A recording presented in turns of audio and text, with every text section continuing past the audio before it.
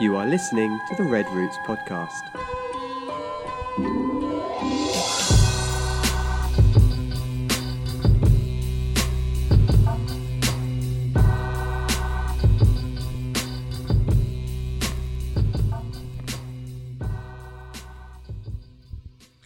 Good morning, good morning.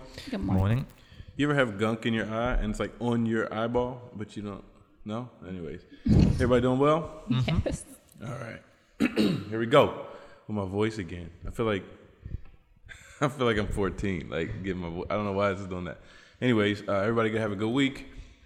Yep. How does it feel to leave on not your day to leave? I haven't left. Yeah, you haven't left. You probably won't leave either. I'm going shopping on Friday. Yeah, I purposely didn't go out yesterday just to try and break that rhythm of going out on Monday. So I'm going to go out today after this. Oh. Yeah, Just rebel. for like 5 minutes because I probably feel too rebellious. Go buy bread and speed back. Yeah, no, it's weird. So our quarantine has been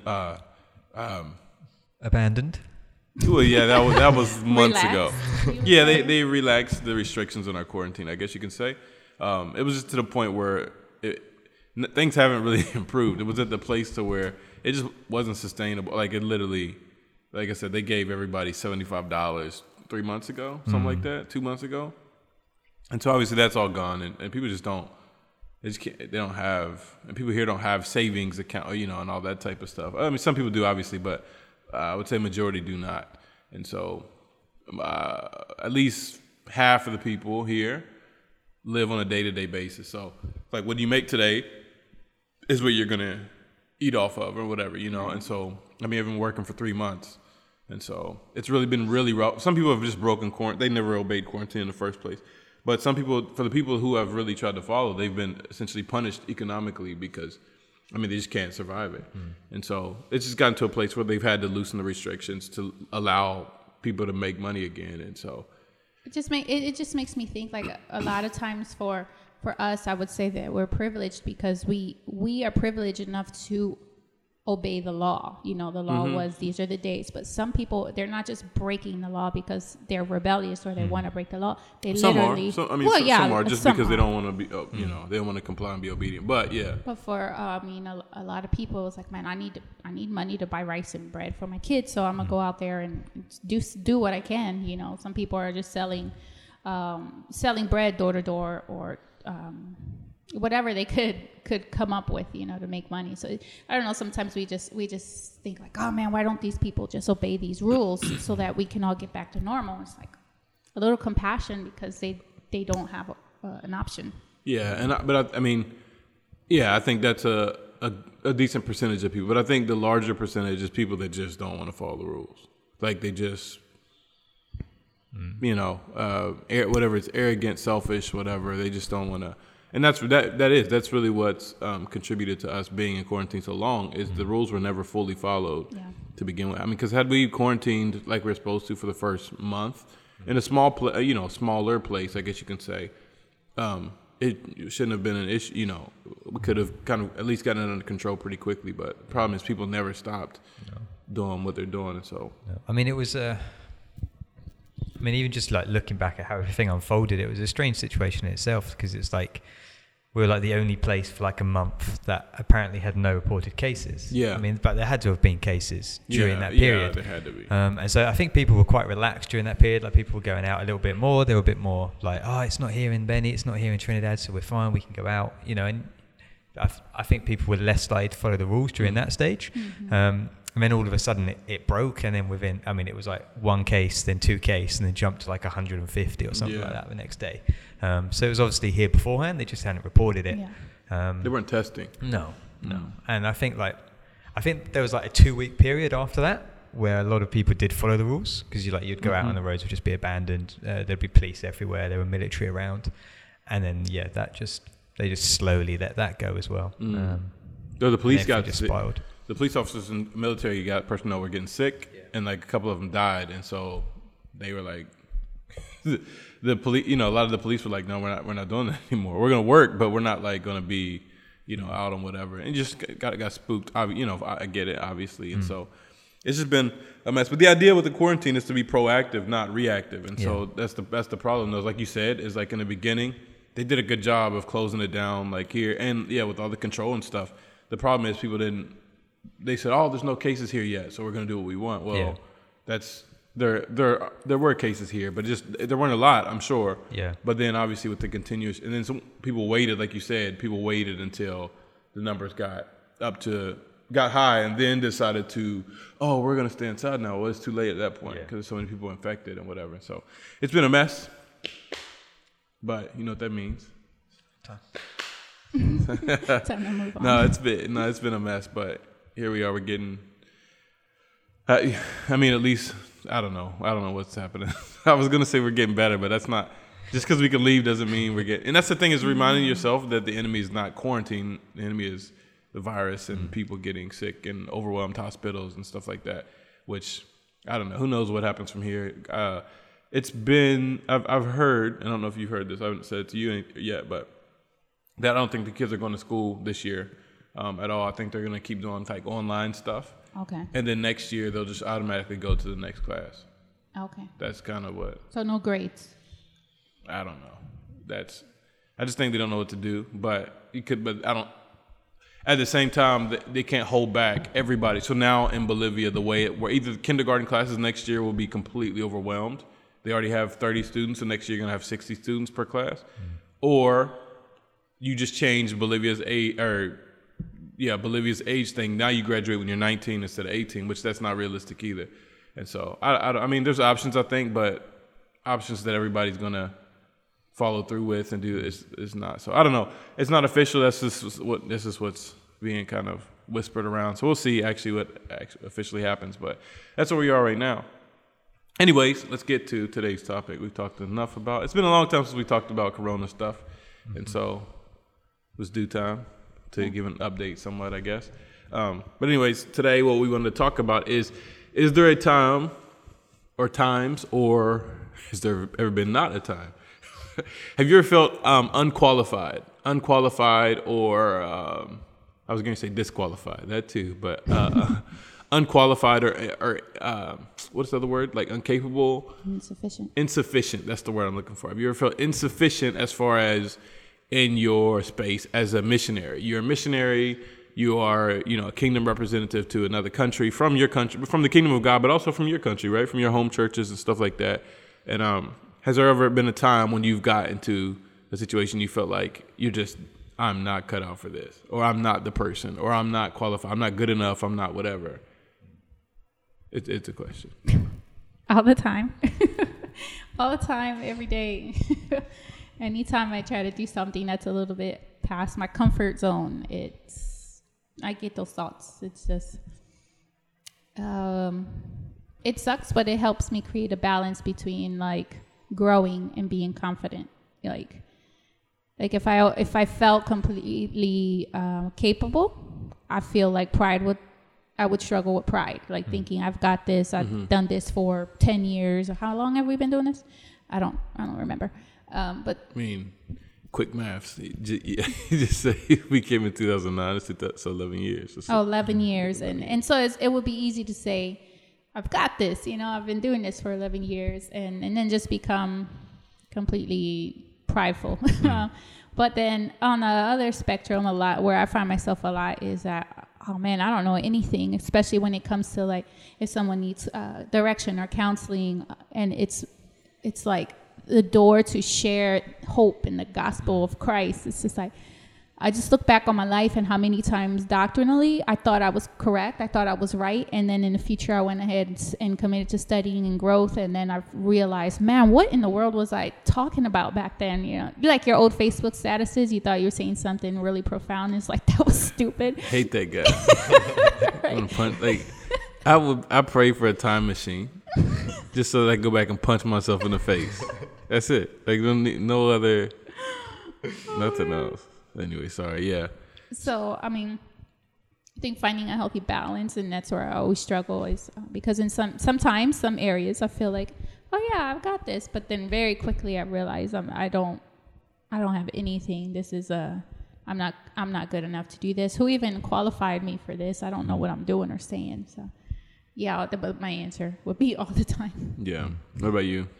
Yeah, I think similar answer. I think so it's something that I always struggle with, or not really struggle with, but that comes to mind is that sometimes when you take on a role like this, you don't really have you don't have a job specification in what it is that you're meant to be doing. Mm-hmm. So like the other times, like in the UK when I've had jobs there, you've got specific things that you have to do, and so it's like, okay, I know how to do that. So you master those 4 or 5 things. Whereas when you're here, you don't really have that. You're kind of like, you're your own boss. You make your own timetables. Mm-hmm. You do what it is that you feel God's calling you to do. But a lot of times you just look around and you see so many different needs, and you're like, oh, I want to help in that area. I want to be involved in that area.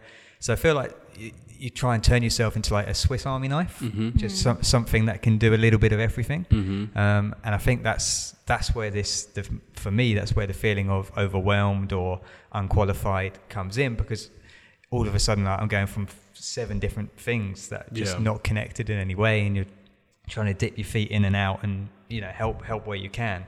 But never really, like, you have that phrase, I can't remember what it is. You have that phrase. Yeah, it's gone. Like jack of all trades, master of one. That's not my phrase though. I mean, no, but it's the one that you say around from time to time, and it's that it's difficult to just become really good at one thing here, rather than decent at loads of different things. And I think that's kind of like the struggle. It's like there's so many different things that you want to be involved in, but because there's so many different things, it's really hard just to become really good at it. Yeah. Because you can't devote all my like the community garden. You can't devote all of your time to the community garden because you've got to run a church. Now we're doing food banks. Now we're doing social media stuff. Now we're preaching. Now we're going to do counselling.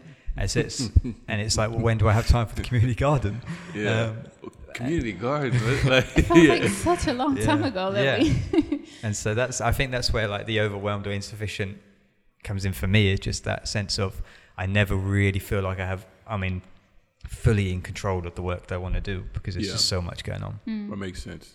Yeah. So when you encounter, so you're doing all kinds of little stuff, but then when you encounter a moment where you really need to be like proficient in something, then you feel like unqualified, not because of who you are, but because of your preparation or lack thereof, not based on you, but based on because it's plethora of things. And so then you encounter this moment or situation of, let's say in a month's time, somebody will want some type of like counseling, and you're like, man, I can give you advice, but I don't know if we'll call it counseling, And so you get into that, and you feel kind of whatever because you haven't properly had time to prepare. So you're a preparer as well. Yeah. So like Simon likes to know, which is the right way to live life, by the way.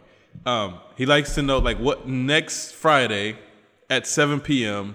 he can probably tell you exactly what he's going to be doing.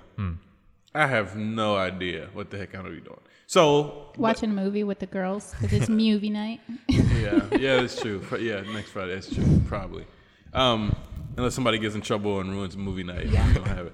So, anyways, so he likes to see what's coming or whatever, and to be able to like nicely and orderly prepare for that as it comes.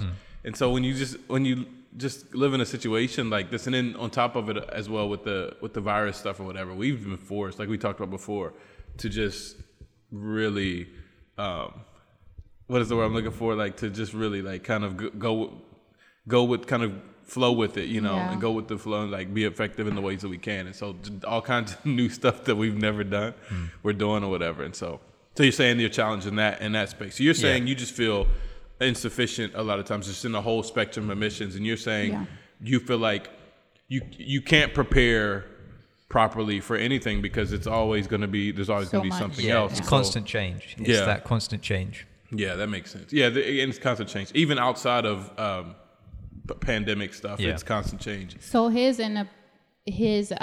feelings of being unqualified or insufficient will come from outside things outside of his control. Yeah, and I think I could say that mine just come from an internal of overall just always feeling like anything I do is probably not going to be good enough, which is probably very deep and psychological, and I have issues and I need prayer. All right. Well, provecho. What do you mean say? So yeah, I think for me, I used to struggle with that a lot. Like feel, and this is maybe I don't know how dumb this is gonna sound when I say it, but like all the time, like just be like, I don't feel. But then I realized once I had an epiphany, a revelation, so to speak, that it's just true. Like I'm not qualified. Like I am unqualified. Like I am. And I don't even like we're not even in the spiritual part of this yet, but like I just am. I'm insufficient to do all the things that I want to do. I'm not qualified to do it. I'm totally insufficient and incapable of doing all the stuff I want to do. And so, I mean, that's literally it for me, because it was like a cloud hanging over my head forever. It's like anytime that you, like you said, anytime that you're challenged with something, then you kind of, not literally, but you kind of ball up into like kind of a weird ball, like, and like kind of guard yourself and start getting defensive and feeling sorry, because you know that you're out of your league, so to speak, you know.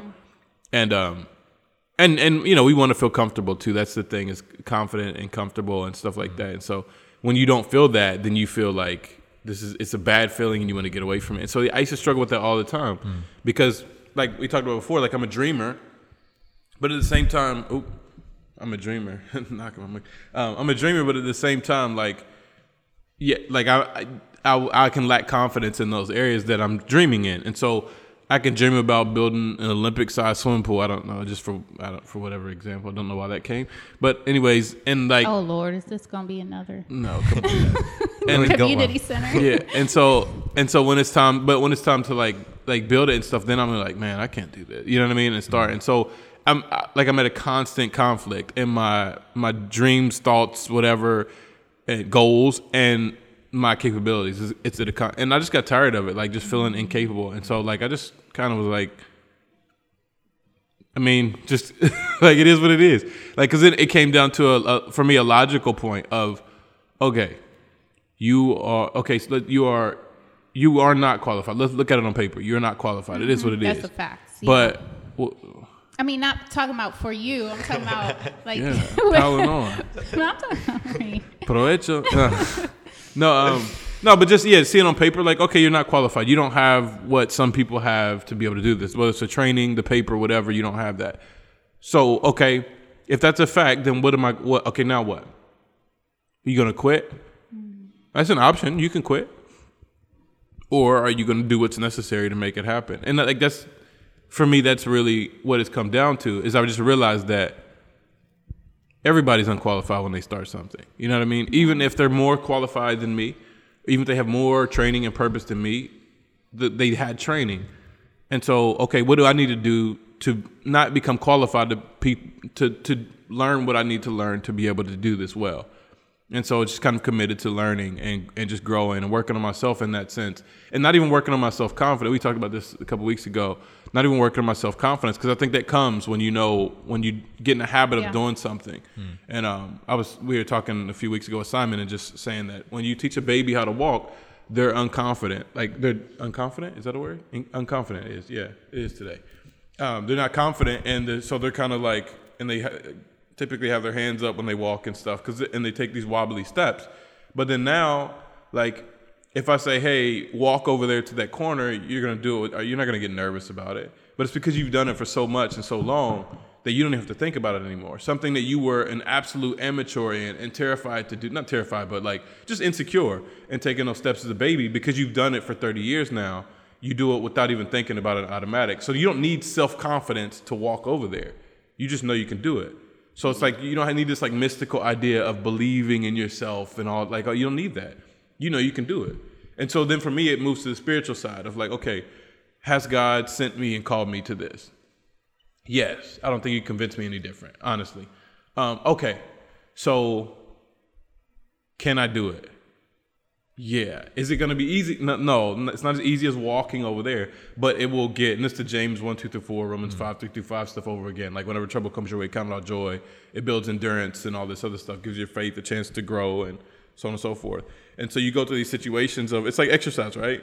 If you lift 5 pounds, if the girls lift 10 pounds right now, it's going to be heavy to them. But as they grow and they continue to lift things through their whole life, 10 pounds is not hard for any of us to lift at all. Like you're not like, oh, let me pray about this, or, you don't get nervous about picking up something that weighs 10 pounds, you know, because you've been doing it for so long. And so for me, I've gotten in the exercise of like, okay, this is hard today and it's going to be hard tomorrow, but let me just like become determined to keep doing this until either one or two things happens. I realize that I really can't do this, because that happens, or I get used to carrying this weight and I can move on to heavier weights. Yeah. And so it's kind of like that. And so just taking the challenges and the troublesome feelings that of doubt, of, you know, disillusionment, whatever, you know, the case may be. And even like, not depression, what is it called? Like that, like, I don't know, that just the anxiety behind it and whatever, and taking that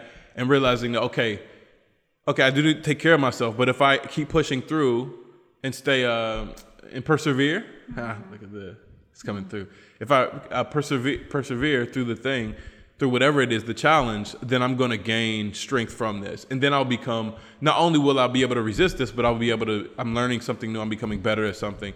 And that's changed my life, that way of looking at my life. Because I just realized that every time, like, again, being a dreamer and always trying to push forward and do something new and trying to be like innovative, not in the name of innovation, but in the name of being effective, like just innovating and stuff. Like I'm always going to feel like that. And so I came to the point like, yo, this is not sustainable to constantly just be cowering up and feeling like incapable and you know, and so like and so just I've decided to get in and it doesn't mean I don't feel it anymore, but like I almost ignore it now. Yeah. Like it's still there, but I don't react to it at all. Because like when you do something that you thought was impossible for you to do before, like speaking Spanish, I thought I would never. You remember, I never in a million years did I ever. I wasn't going to be able to do it. But then one word at a time. I'm still not like, you know, I don't speak like Rudy speaks, but like I can talk. Like I preach in Spanish. Like, you know, I live in Spanish and whatever. And so like, but it was one word at a time.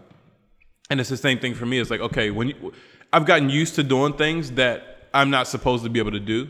You know what I mean? Like speaking Spanish, living overseas. Like I'm not even talking about big accomplishments. For some people, these are things that, you know, my kids, when they grow up one day and be like, and I'll tell this story and I'll say, yeah, I thought I couldn't speak Spanish ever. They're going to laugh at me because it's something they'll grow up doing. They've been doing their whole life. And so it's not hard. So for some people, it may be easy. For me, it's been hard. And like living overseas and stuff like that, that's not been hard. But in the beginning, it was scary. Like, and not scary like, oh, like, but like you just don't, you have no, you know, you left everything and you have no idea what's coming up next. And so, but just forming those habits of pushing myself and then just knowing that I'm capable of way more than what I feel like I'm capable of. Yeah. And knowing that I'm capable of way more than what my defense mechanism or natural reaction, it's a safety mechanism as well, of that fear of saying stop, which is a good fear in a lot of cases, but sometimes it holds us back as well. And so I've just gotten in the habit of like, oh, yeah, I'm incapable, yep. But let me see how I can, like, it literally is that. I was going to say that's the good thing is that we literally came into becoming missionaries without any theological training, we attended a church, but we weren't at that time involved. I mean, we tried to be, but it just didn't work out where we were, like, very involved. And so it was like a jump. It was like, know that. Go ahead. No, I was just going to say, because we were nobodies at our church. And it was a big church, and there was a church of somebodies, right? Like, if you know how churches get. And it was that, and we were kind of nobodies, and just people that really didn't. I'm not saying people didn't care about us. That's not what I'm saying. But, like, we just weren't the priorities for anything. You know what I mean? We weren't going to be. We were just people that came, pretty more or less, you know? And so, from that, like, for us to have the foolishness or confidence or calling or whatever to say, oh, we're not even really, again, this sounds like I'm knocking the church, but I'm not. It was a big church and we just got lost in the cracks, whatever, or fell through the cracks or whatever you want to call it. So we just weren't really, so we go from not even being noticed there to thinking that we can be effective on the mission field is just an absurd thought, absurd step. No, yeah, it was crazy, but then having started there, you learn very quickly that you don't know anything, and so you get over it. It's like, okay, now what do we need to do? For me, it was like graphic design. Just even recently, I've sang all my life, but I had never received any proper training. But a church reached out and asked if No, it was. I started doing Wait, vocal training before the You church. said like though. graphic design. like graphic design. I had to learn. Like we had a need For graphics. for graphics, yeah, in ministry, and so I had to learn that, and then we had a need for recording and setting up videos and sending out emails, videos, and all of this stuff. And so Ramon had to learn video editing and all of this stuff, and even communication. We had to learn that. For me, it was coming out of my shell to speak speak publicly for fundraising at churches, and even not become charismatic, but come out of your shell a little bit. Like you're naturally very, very reserved, but that doesn't go over well when you have to stand in front of a church and share a story about your ministry or whatever. You talk like this, it's kind of boring, so you have to learn these things along the way, where before it's like, oh, it's just not who I am, I'm not going to do it. But then it becomes, I don't know how to do it, let me figure out how to do it. Yeah, and that's a good example, I think, for the speaking to churches. Like, the public speaking was my worst enemy. It may still be, but I just don't even care anymore. You know what I mean? Like because like a lot, yeah. I just preach every Sunday, so it's like somebody. It may have been him a while back. Do you still get nervous? And I was like, I had to think about it. I was like, yeah, I do, but I just don't pay any attention. Because I mean, what are the options? Like, for me, what I want to do, what I want to accomplish, I love what I want to accomplish more than I hate speaking public. You know what I mean? Yeah. And so it's like, okay, yeah, I don't want to get up in front of these churches but this is what's necessary for me to get where I want to go. And so they kind of come to that conclusion, and they're just like, okay, whatever. And then, it goes back to us and just living my lifestyle. But I think we live that lifestyle as a family. And then, I mean, Rudy now, even, like, we just get in where you fit in. And, like, if we need something, we haven't had a ton of, like, help in our ministry before Simon came. And we've typically been helping other people, but for stuff that we wanted to accomplish, we haven't really had a ton. I mean, definitely supporters and stuff, but I mean, like, people coming and physically helping. We haven't had a ton of help. So we've had to just, like, okay, either give up and pout or figure out how to do it on your own, wipe your tears or whatever, go in the bathroom, take your moment, wipe your tears, and get your stuff together and like, make it happen. And, like, so, like, that's what we've done. And then thankfully you come, because it now adds a different, and we've thrown you into that weird fire kind of like Simon's writing books. Yeah, like poor Simon. Because, like, we've never had this conversation, like, of, hey, well, just push yourself and whatever. Maybe we have at this point. But in the beginning, like, we're all just talking crazy. I know to him it probably sounds like these people are fools. What do they think I am? What do they It's like, yeah, we're going to record this song and we're going to do this. And he's like, anyone have any recording experience? Oh, no, we don't. But anyway, why is that relevant? Yeah, like, what's your point? So, I mean, from his perspective, he probably thought we were crazy at some point. And then we have these meetings, like these production meetings or whatever you want to say, like, about, like, in scheduling, about how we're going to shift our focus. So when the quarantine first started, like, everybody's semi-depressed. I don't care what, like, semi at least. And so, like, everybody's just kind of, like, out. And so we, like, I realized, like, okay, well, I'm supposed to be leading this church, and, like, I'm supposed to be leading Red Roots, and so I'm semi-depressed as well. I'm laughing because, like, you have tears in your eyes. Because I'm laughing. Because I picture Simon's mentality. It's the first time I ever fully thought about it. When we have these meetings and we talk about stuff, like, I probably think we're insane. Like, poor guy. And so we had, like, I'm like, all right, we didn't have a meeting. Let's get some stuff going.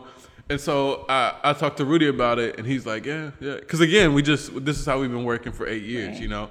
And so, like, it's so we're like, all right, Simon, we're going to have a talk. Oh, man, it makes me laugh so much. I was like, Simon, we're going to have, like, a talk. Yeah, I'm in. So we come in, and we have a meeting. And, like, you didn't say anything negative or anything, but I imagine in your head, you're probably like, these people are stupid. Like, you're ever going to do an audio Bible? We're gonna, like, has anyone ever recorded voices before? No. Anyone ever done any voiceover work before? You have. No? Oh, yeah, I did. But it was a different thing. Yeah, I did. But then I'm not even the one doing the Bible thing. And it's like, no. We're going to do it. So I imagine he's probably like... Yeah. I'll just be in my office writing the book and the devotional by myself. Yeah. It's like, Simon, do you think you can write a devotional on the characteristics of God? He's like, yeah. And I don't know, like, I don't know if you've always been like that or if it's something you're like, oh, well, whatever. How do you feel when we had those stuff? Is it was it good to you or was it, like, weird? To be honest, now I'm just used to it. Just wait for you to finish the drink. But Good idea. but because I mean, it just like every month you just have an idea, and I'm just like, that's a crazy idea, but it works. Just like, and so that's kind of like that's just kind of where I'm at now. Like you could come to me tomorrow and say, hey, yeah, we're going to build an Olympic-sized swimming pool, and I'll go, well, we'll probably find a way. Yeah. Okay, But, I'll get the measurements. Oh man. But so yeah, that's kind of where I'm at now. It's just like like these I love it. these ideas and whatnot. I think the thing is, because I know that you would have thought it through. Yeah. Like, before I say it to you. Yeah. Like you don't.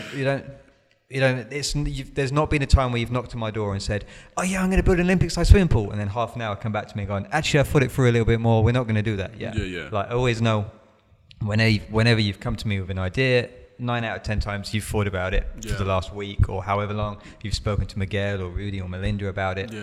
You've thought through the process and how we're going to do it. So I have confidence that when you come to me with an idea that I'm like, okay, that, recording, like no one's got any experience. We've never done that before, but I know that you would have thought it through. And so you have a method or a way that we can get it done. So it's kind of like, it's just like, okay, I'll follow your lead and see where this goes. But do you feel like that's been helpful to you or damaging to you? Because I think it could work both ways. Yeah, I think the biggest thing that it's taught me is you're very strong in just go with what you've got. Like, don't use not having stuff as an excuse as to hide it. So I think for 9 out of 10 people, they would have come into this situation and gone, well, we don't know how to record anything. We don't have the best camera. We don't have the best sound system. We don't have, so they just wouldn't have done it because we don't have a £2,000 camera or £5,000 equipment. Whereas for you, it's very much but we do have this. But okay, we don't have this, but we do have this. So let's see if we can do it. Let's see if we can make it work. And I think that's the valuable lesson that I've learned from it, which is why I just go with it. Because I'm like, okay, he's thought it through.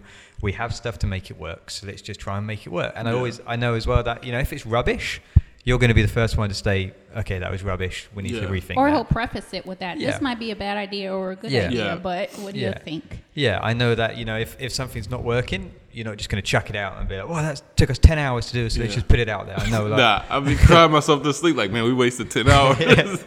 But so I know that all of those things.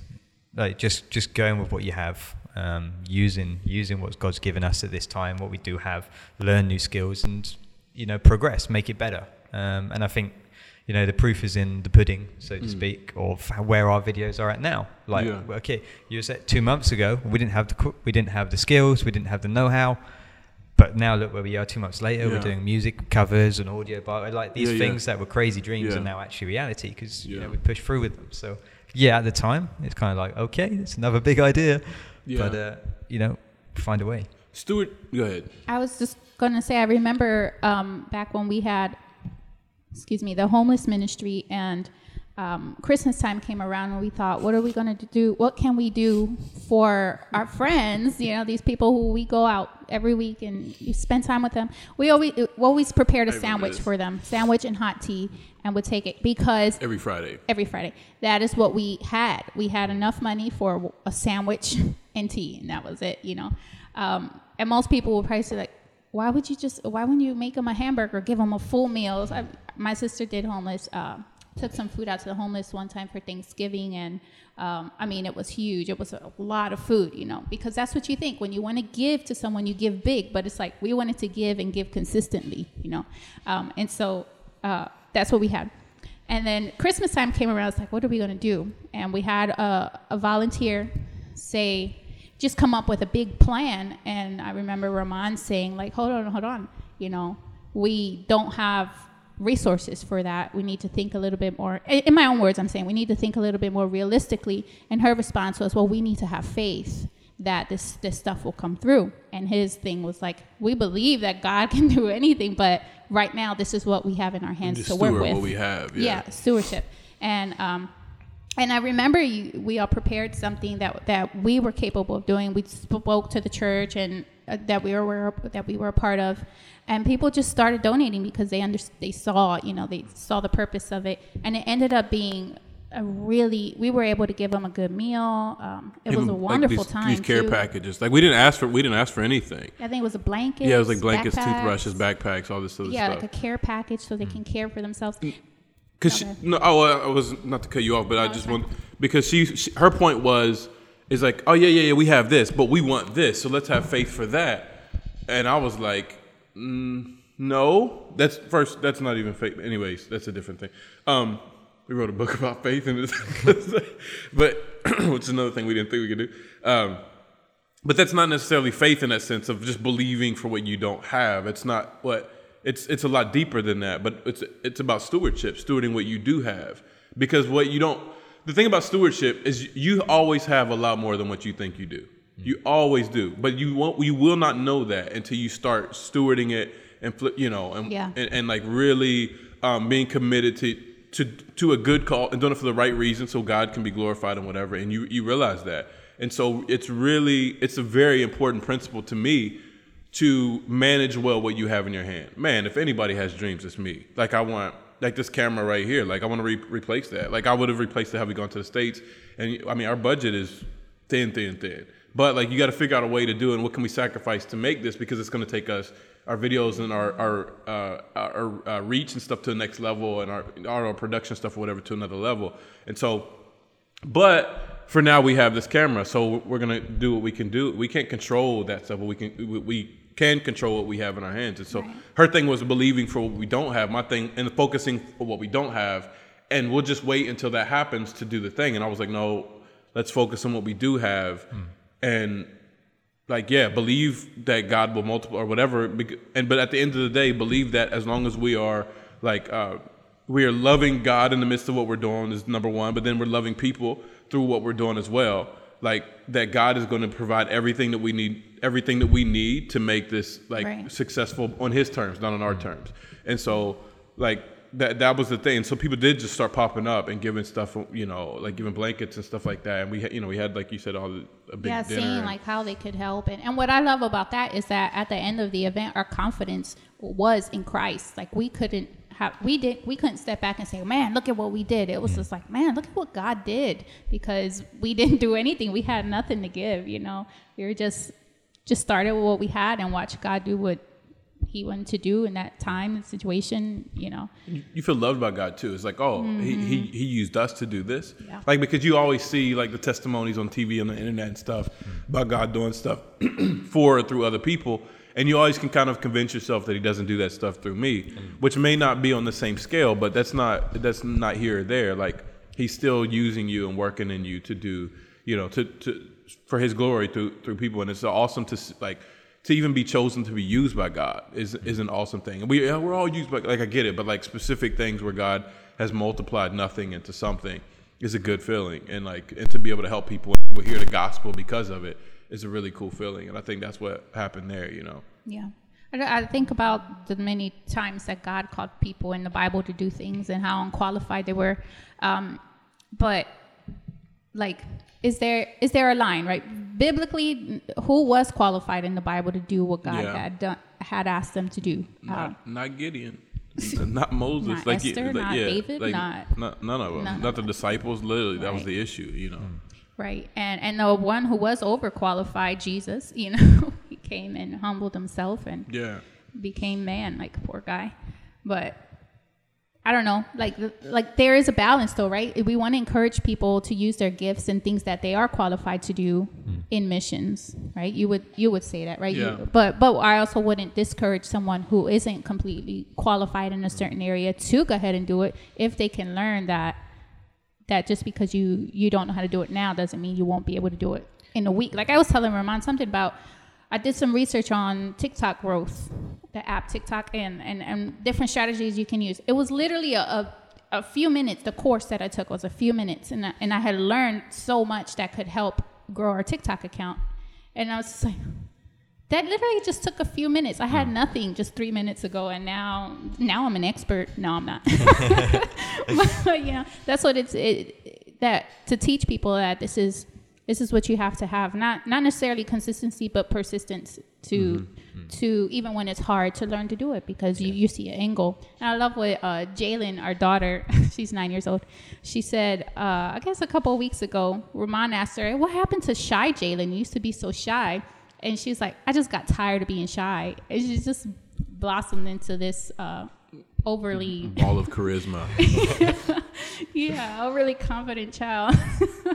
Yeah, overly sometimes. Yeah. So like that's what I feel like that is a really good approach, just to get tired of being in a place where maybe you feel comfortable by not being stretched and not growing, but even that place gets really sad. I mean, it just becomes almost like a grave where you just lay there and die because nothing is growing and nothing is multiplying, or you're not accomplishing anything. So you literally do just got to get tired of not being sufficient, not being qualified, and do something. Well, and just realize, like, man, that especially when it comes to representing the kingdom of God, you can study all you want. You're unqualified. Yeah. You're unqualified because you're not wholly under your own power and your own strength. Everything that you do is based on the grace of God. Like, yeah, you study this, study that, but you would still go to hell for eternity without Jesus coming and dying on the cross for your sins. And so, but then on the other end of that, I didn't study this, I didn't study that, I didn't study that. Like, but Jesus died on the cross for you to empower you with the whole, you know what I mean? And so, like, it all comes back to, especially specifically in ministry, a dependency on Jesus and who He is, and He is sufficient. His sufficiency, we share in His sufficiency. Doesn't make us God, but He made us sufficient because He's all sufficient through everything. So He's made us capable to be representatives of His kingdom in every area of life, and every square and everything that we put our hand to. To be maybe not to be an astronaut, because that's the thing, is we twist it sometimes. We say, well, I can be a representative. I can be an astronaut because God. Well, maybe you can be an astronaut, but everybody can be an astronaut. But everybody can represent God in every area that they're in because of who He is inside of us. And so the transformation that He has done in us, it kind of like it goes beyond like the things that we see here, and goes into eternal perspective. So a perspective that we are incapable, completely incapable of even talking about and teaching on. We're not capable to teach this. And again, it's not based on how long you study. We're not capable to teach on this eternal perspective that only people who are deemed holy will get into. We can't make ourselves holy within and of ourselves. Like, it's based on Him. And so when we realize that we're incapable of all this in the first place, it kind of gives you a weird sense of comfort, because you're like, oh, yeah, but He is capable, and I'm in Him, and He, I'm the vine, you're the branches, and if you're in me, so on and so forth.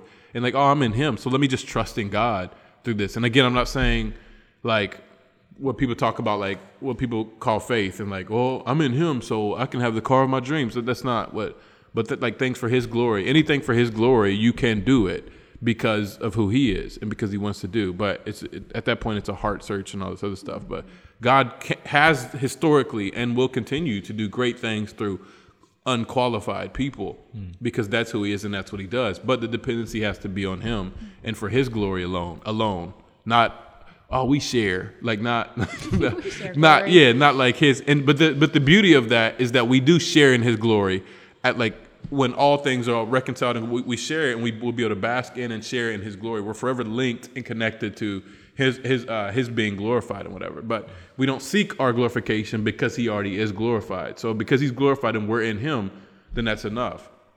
His glory is enough for all of us to cover us and qualify us, or whatever you want to say, to be able to do whatever He's called us to do. And so I think it's very easy to say and talk about, but it's a very hard thing to do. How do you work harder at something? It's by stopping working harder. Stop working harder. Yeah. Anyway, you know what I'm saying? And putting your faith in Him. Well, that means being lazy. No, it actually means working harder, because you're not working based on your capabilities. You're working based on His capabilities. And I'm not talking about running yourself into the ground, but I'm talking about not trying to qualify yourself by your efforts. But better yet, understanding that God is capable of reaching all things and all people in any way. So how is my work ethic going to reflect that, my belief in that He can do it? Doesn't have anything to do with me. But what is He capable of doing? Because you'll never outwork what God's capable of, you know what I mean? And so you need to rest in that as well. It's like, okay, well, God can reach everybody on the planet. So I'm going to reach everybody on the planet, but now I'm neglecting my family and my kids and whatever. And so, you know, so you'll never be able to outwork what God's, not potential, because he's not, that just sounds like an insult, but what his capabilities are. You'll never be able to. And so, yeah, work hard for his glory, from his glory, for his glory. And like, you know, but empowered by the Holy Spirit in everything that we do.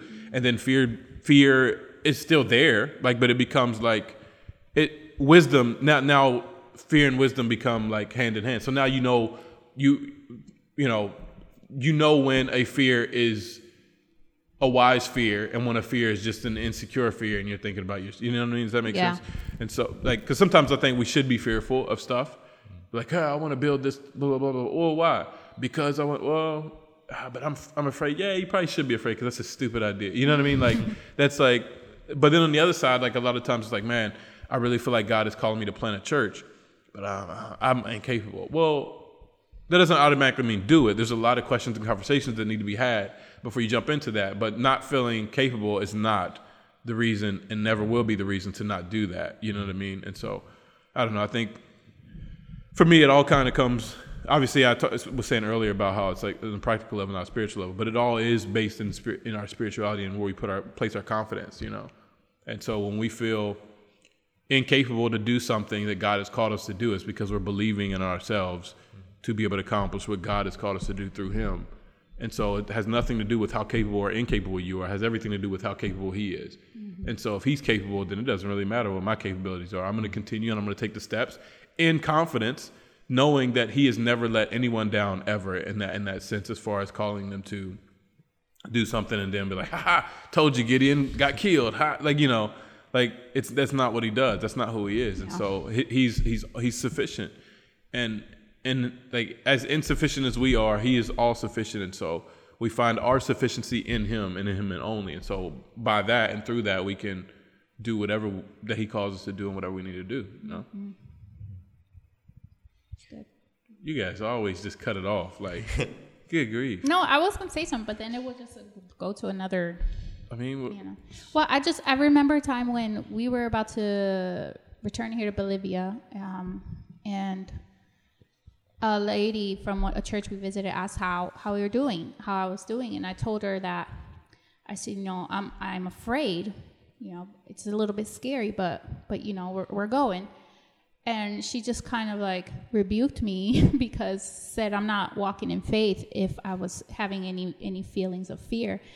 But I remember getting so upset with her because I'm like, I am still in my fear obedient to God. Like, absolutely, that's the important part. And like I was maybe being super rude, or my heart was wrong at that time. But I was just like, what are you doing? You know, you're here all comfortable, not being challenged to do anything. But you're here to tell me, you know, that I'm in the wrong because I'm fearful. But I feel like we get that so wrong. I feel like we feel like fear is something that we need to overcome versus shift our focus. Okay, I'm afraid, so what? You know, and I don't know what the Bible says. I mean, that is overcoming fear. Essentially, is like, I think we always think that means overcoming fear means the absence of it and it's going to disappear, but it's always going to be there. There's always a temptation to be fearful and think. And again, sometimes that is a safety mechanism. It's designed to keep us safe. But walking in that paranoia fear God has not given us a spirit of fear.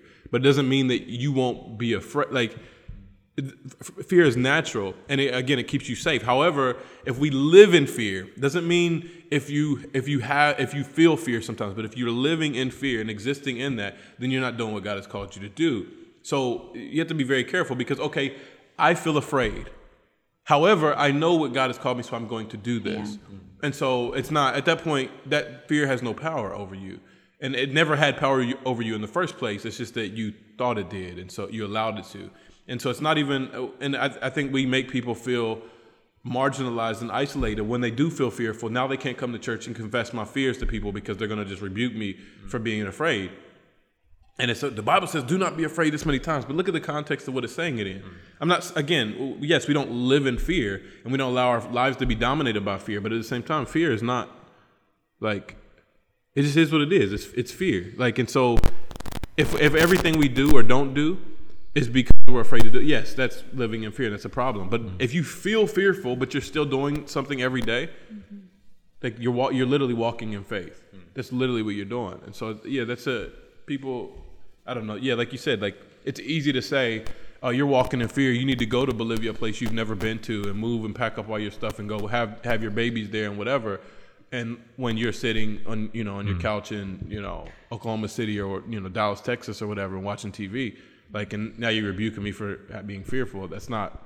But my thing is that rebuke wasn't even helpful. Like, how do we help someone? Because I'm still going. Like you said, don't be afraid. You need to go to Bolivia. That's not even the issue. I was still going. I was still going to birth my children here. I was still going to, live my life here. And so just rebuking someone, it's like telling someone, don't be gay. Like, okay, now what do I do with that? Yeah. Fear of fear is still fear, isn't it? Like, that's the thing, is she's afraid of being afraid, and you're still afraid. Like, well, it's just silly, and it's an inevitable thing. Now, I think again, when we see people like just paralyzed and not doing something, we need to encourage them to walk out. But even saying stop being afraid, like, it doesn't, like you said, it doesn't like help. like when people say don't get mad, like that is like license to get mad. Yeah, like fool, like it's not a light switch. Like, I'm already past that point. That's why you're saying that. So. Oh, yeah, don't get mad. Oh, you're right. Shut that off. So, yeah. What are you going to say? Nothing. Oh, okay. Good talk. You good then? Yep. You hesitated. He had something. I know, you hesitated. I had something, but it's going down another. No. How long have we been going? We got time. We got time. Go for it.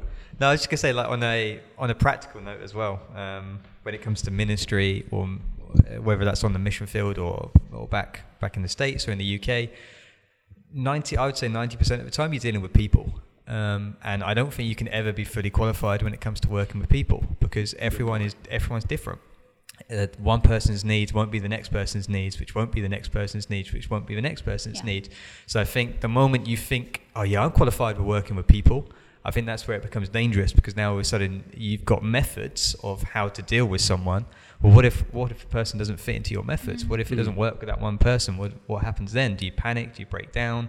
Do you stress? Or, oh, this person just can't be fixed. It's because it's like they didn't fit into your methods. That's why I'm always skeptical whenever you find a book which has the title Complete Book of. It'll be like Complete Book of Making Friends, or Complete Book of Marriage, or Complete Book of Discipleship. And it's like all those things involve people.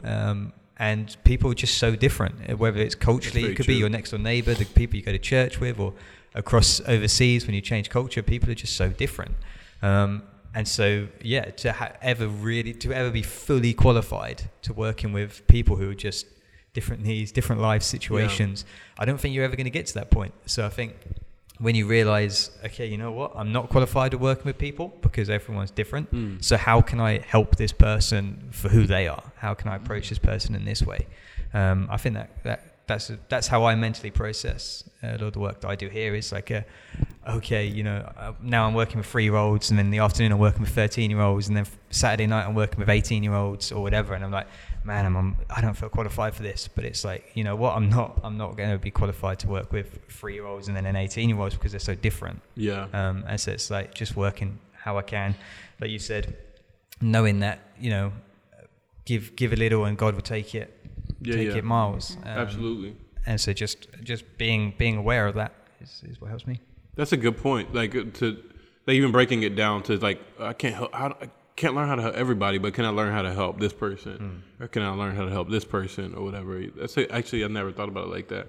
But it's absolutely right, because there's nothing more diverse than personalities. Like even the animal kingdom, you have some very different animals. The narwhal, like that thing with the horn on it, it's like a seal without a face, but like it's a whale and it has a horn on its head. Like you have that thing, and then you have a horse or a cow or a scorpion. Like it's so different, but like there's still yet nothing more diverse than human personalities. And like the depths of that, I think we don't know. And so it's like, because even a psychiatrist who has studied this their whole life, I'm sure that almost all of them have probably had a session where a person walks out and they're like, holy cow, that guy is crazy. Like, you know what I mean? But they're supposed to be the person that is a professional, and because we're all so different and so unique and whatever. That's a good point. I never thought about it like that. What happened? No, when you saw that guy is crazy. Like even the psychiatrist, like, you know. But anyways, yeah, got big plans this week. Just same old We're gonna finish the devotion this week, aren't we? devotionals, Devotional. writing, office stuff. Just got little things to check off the list. You going out this week? Friday. Okay. You're still going on your day. That's no longer I your mean, day. I just don't want to get into the habit of being out a lot because the cases are still. Right. But, I mean, you can change your day, though. That's what I'm saying. Oh yeah. Well, I mean, if we need chicken on Wednesday, yeah, I'll leave and go shopping on Wednesday. They're like, oh, can't get it till Friday, girls. We're fasting. Yeah. Like, you know, no, I'm gonna go to the grocery store tomorrow morning, and hey, Wednesday just fits in my schedule. I already had that, and we can only stay out till 3:00. So I can't go like after I'm done working and after we're done working and stuff because you can't go out at that point. And so I just maintain Wednesday morning just because I've already scheduled all around that to be out and kind of plan to be out Wednesday morning. So I'll probably go to the grocery store tomorrow morning, and then I'm not going to do as much running around as I used to, though. It used to be Wednesday morning, all morning. I'm just running around. But now it's not really necessary because if we need something, I can go on Thursday and grab it too, you know. Are you still going to take groceries to? Food? Yeah, we need to do that too. Like, there's so much stuff that we need to do. We're more busy now than we ever were before quarantine and coronavirus and pandemic and stuff. It's crazy. So we got to go another round. So we have some more stuff to give out, food. So we've been giving out, for those of you that don't know, I guess, we've been giving out, like, what do you call those? Like portion? No. Like food items, necessary food items. There's a word for it. Hampers? Huh? Hampers? I mean, Hampers? Hamper? maybe, but we Might don't be call a it that. word. I mean, I can't correct you Like when you essential cooking. I Yeah, don't it's know. the essential supply, like flour, rice, that's like goods, whatever. And so we've been giving those out periodically through the last month or so of the quarantine. And then, so we got a donation from a church, and so we have to go this week and buy more, and we'll go in the ambulance and we'll buy the stuff and give out the rest of it in the community and stuff. So we got to do that at some point as well and get that fitted in. So fun time. My daughter called them goodie bags. I was like, no, rice is not. Rice and flour is not a goodie bag. It's Privilege. unnecessary. Yeah, grew up in. It was a happy thing for them because we already have food in the house. Because the government brought one bag, they didn't give you one, did? Because you didn't come. That's right. The government brought like one bag a month or so ago when they were testing all the houses, and so we had food. Thank God that we're in a position where we can have food already. But when they brought it, so the kids, it was like extra, like, oh, goodie bag, yeah. And so some people, this is like what they have. Like Alejandro was saying, there's a kid that goes to our church. Obviously lives with his mom. But we took last week, me and Rudy took him some, I don't know if I told you this, me and Rudy took some, one of the bags over to him, and he came and told Melinda later, like, what'd he say? He talked to you. He was saying that he was really thankful because they had run out of their capital or whatever they have he and his mom sells like breads and different. Door to door. Different like masitas, how do you say? Baked goods. Baked goods. Like breads and stuff. He sells them door to door, and he said that they had run out of all of their supplies, I guess. They didn't have anything. Yeah, and that morning, Rahman and Rudy had gone and taken him some, and then he came to our house later on to sell us, because I always tell him to come by, we'll buy something from him. And he was just saying that his mom was super grateful and make sure he says thank you to them. So. Yeah. Because he said they didn't have any food either, right? No, they didn't have anything. He said we ran out of everything. Is that because he said I didn't know what we were going to do or something like that. Yeah. So it's really cool because I think for us, we have food. And so it's like, people need food, but it's not, you know what I mean? It's not personalized until like you start hearing people's like story about it. Like, oh man, people need food. Like we knew that, but it's different to like hear it and experience it and whatever. So How old is he? Like 14? Yeah, I'd say 14, 15. Well, he was telling, it broke my heart. He was telling me that one time when he came to sell us something for breakfast, that he was the only one in his household that was working because the bakery that he worked at was approved to sell.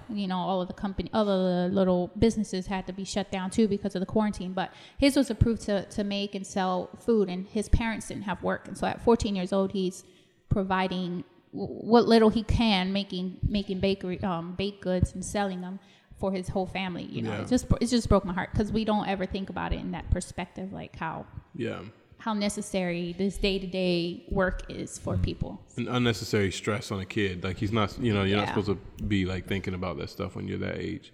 I mean, I didn't, and we just grew up blessed. Like we didn't have to think about that stuff. So yeah. Anyways, we'll cut this. It's getting long. So anyways, thank you for listening. You guys good? You have nothing else, right? No. Nope. All right. You're rushing. Thank you guys for listening. Really appreciate your love and your support and listen to our podcast. We hope you have a great week. Provecho.